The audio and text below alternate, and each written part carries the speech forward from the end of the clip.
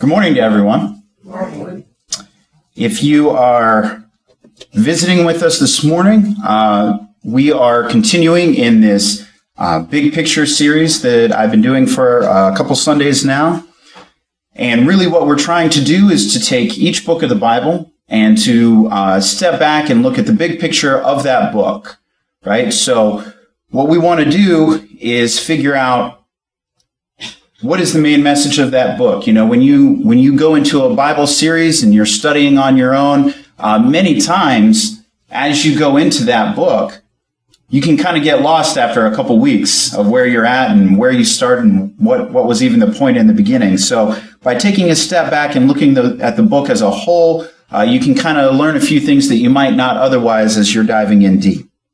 And so today we're picking up in the book of Numbers.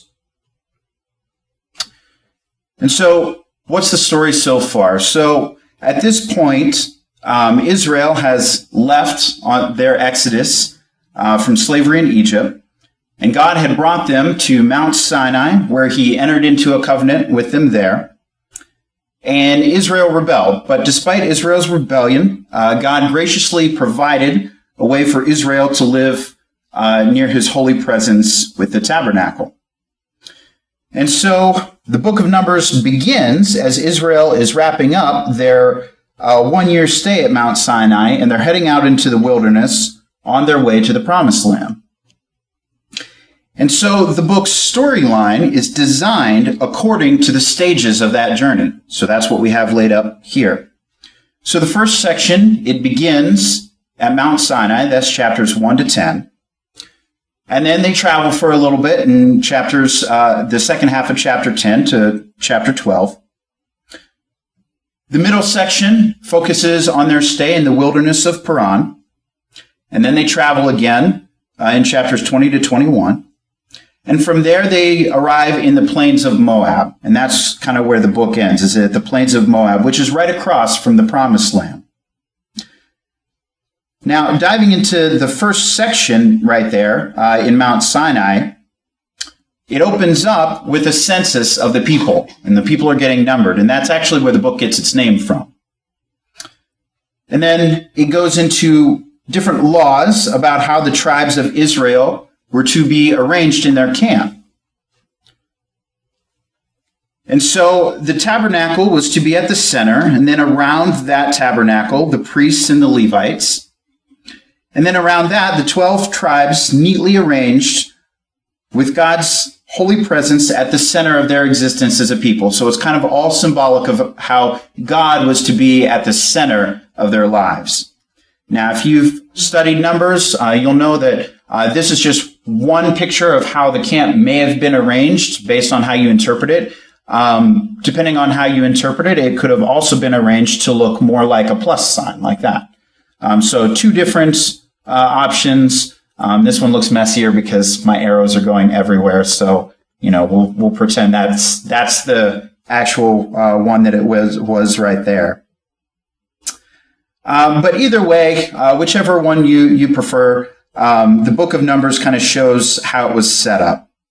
And this is all followed by a series of laws that are expanding upon purity, right? So if you remember back in Leviticus, we talked a lot about purity and what those purity laws were meant to accomplish. So for your own notes, if you want to go back and look at Leviticus 11 to 15 and then chapters 18 to 20, you'll get a lot more detail on what these purity laws were meant to accomplish.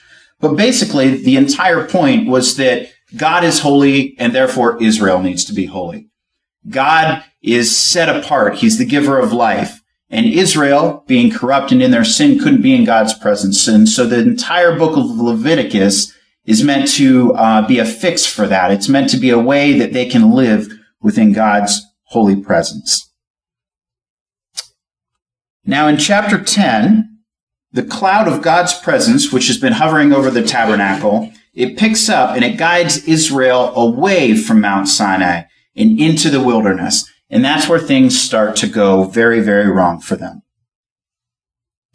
So in chapter 11, the people start to complain about their hunger and their thirst and how they want to go back to Egypt. And in chapter 12, Aaron and Miriam Moses' own brother and sister start opposing him and bad-mouthing him in front of all the people. So the trip is not off to a good start. And the next section begins with the Israelites arriving in the desert of Paran, which is about halfway to the promised land. And so at this point, God tells Moses to send out 12 spies, one from each tribe, so that they can scout out the promised land. So the spies go out and they all come back, and 10 of them have a bad report. They say that there's no chance that Israel can survive because of the Canaanites who are inhabiting the land, that the Canaanites will utterly wipe them out. But 2 spies give a good report. These spies are Caleb and Joshua, and they can say that God can save them. God can allow them to take over the promised land. But their report kind of goes unheard because the 10 spies who brought back the bad report kind of whip the people up into a fearful rage, and they start planning a mutiny. They start wanting to appoint a new leader to take them back to Egypt. So God is understandably angry at this point, and Moses intercedes on behalf of the people. He calls on God to be faithful to his promises to Abraham. And so God does, but not at the expense of his justice. He gives the Israelites what they want, which is to not enter the land. He sentences this generation to wander in the wilderness for 40 years until they die. Only their children will get to enter the promised land. Only their children and the 2 spies who gave the good report, Joshua and Caleb. Now, you'd think that this severe consequence would wake them up, would wake the people up to their moral decay. But instead, it gets even worse. So in the next story, there's a whole group of Levites that begin a rebellion, and they challenge Moses and Aaron's leadership, saying that they've gone too far. Who do you think you are to be talking to us this way? So God deals severely with these Levites, and he renews his commitment to Moses and Aaron as the leaders of Israel. Now, at this point, they leave the region of Paran, and they hit the road, and it goes downhill once again. The Israelites start complaining again about their thirst, and so God tells Moses to speak to a rock to bring water out for all the people. But Moses doesn't really do this. At this point, the people's complaining finally gets to Moses, and it causes him to misstep. He strikes the rock instead of just speaking to it, and he says, "You rebels, do we have to bring water for you?" And so Moses dishonors God by putting him in God's place as the one who brings the water out of the rock. And so Moses brings down on himself the same fate as the wilderness generation, which is to not be able to enter into the promised land. After this, the Israelites rebel yet again, and God brings a very strange judgment on them at this point. Venomous snakes come and bite the people. Moses intercedes on behalf of the people again, and God tells them to do this, to make a bronze snake and to lift it up on a pole so that whoever looks at this snake would be healed of their poisonous snake bites. Jesus actually refers to this event in John chapter 3, in verses 14 to 15, if you want to turn over there. John 3 in verse 14 to 15, it says, "And Moses lifted up the serpent in the wilderness.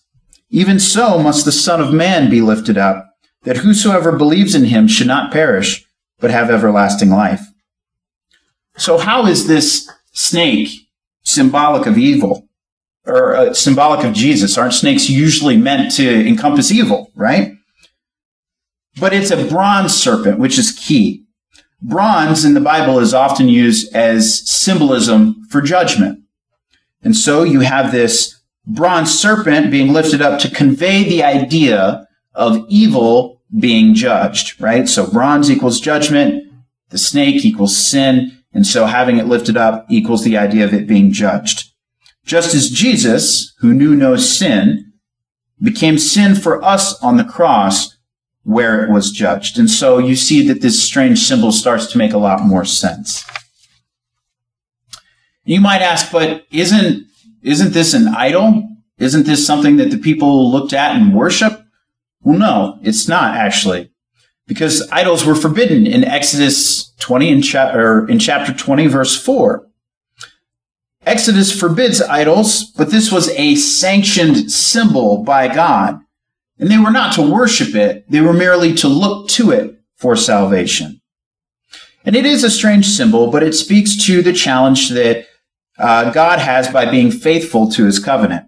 He's right to bring justice on the Israelites' evil, but even God's justice gets transformed into a source of life who would look to God for healing. So now at this point, the people head into the plains of Moab. And the first part of this section focuses on the strange figure of Balaam. The king of Moab, named Balak, is bothered by this huge group of people that's traveling through his territory, and so he hires this Balaam character to pronounce curses on Israel. Now, if you're like me and you get Balaam and Balak mixed up all the time when you go back through this story, an easy way to remember that is that Balaam ends with an M. Balaam is the man, right? Balak is the king, and so that ends with a K. So Balak is the king, Balaam is the man. And this man Balaam, he amounts to some sort of prophet. He's some man with some level of spiritual gifts or abilities, right? And so Balaam is hired to curse the people, but 3 times he finds that he cannot curse the people. He can only utter blessings upon Israel. And so remember God's promise to Abraham from Genesis 12. In Genesis 12, in verse 2-3, it says, "And I will make you into a great nation, and I will bless you, and I will make your name great. And you shall be a blessing, and I will bless those who bless you, and the one who curses you, I will curse." And so not only can Balaam not curse Israel, but God actually gives him a vision of a future Israelite king who will one day bring God's justice to all nations. And this vision recalls Jacob's promise to Judah in Genesis chapter 49. In Genesis chapter 49, in verses 8-10, it says, "As for you, Judah, your brothers shall praise you. Your hand shall be on the neck of your enemies. Your father's sons shall bow down to you. Judah is a lion's cub. From the prey, my son, you have gone up. He crouches, he lies down as a lion, and as a lion, who dares stir him up? The scepter will not depart from Judah, nor the ruler's staff from between his feet until Shiloh comes, and to him shall be the obedience of all the people." Now, it's worth stopping at this point to reflect on the book so far. These rebellion stories in the wilderness, they just heap up on one another, getting worse and worse. And while God does bring partial acts of judgment on Israel, he keeps showing them mercy. He keeps providing food and water for them along the way. And so the Balaam story, it shows God's grace in bright colors. Because here, Israel, they're down in their camp, and this whole time they're grumbling about their journey, about how God is treating them. Yet in the hills, unbeknownst to them, God is protecting them and even blessing them from their enemies, from Moab. And it's this contrast between Israel's rebellion and God's faithfulness in the wilderness that made these stories so important for later generations of Israel. And so these wilderness stories are retold time and again by later biblical prophets and poets, and even the apostles in the Old Testament.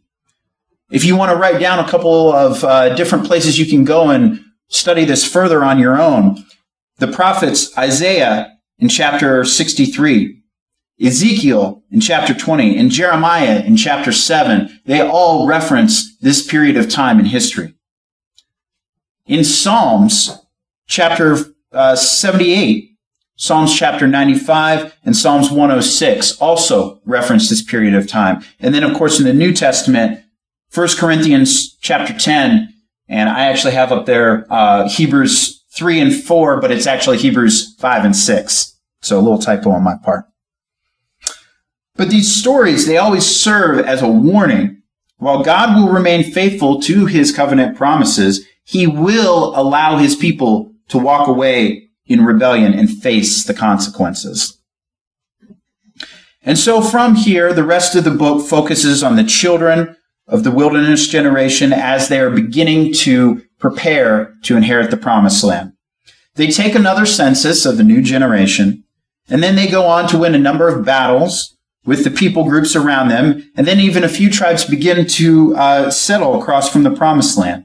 And so the book ends with the new generation poised to enter the land, and Moses is getting ready to deliver his final words of wisdom and warning. And that's how the book concludes.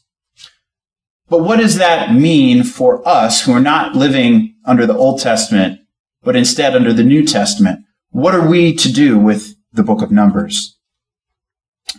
Really think back to the wilderness stories and how they worked for later generations of Israelites. They work the same way for us. They illustrate that God brings judgment and he shows mercy.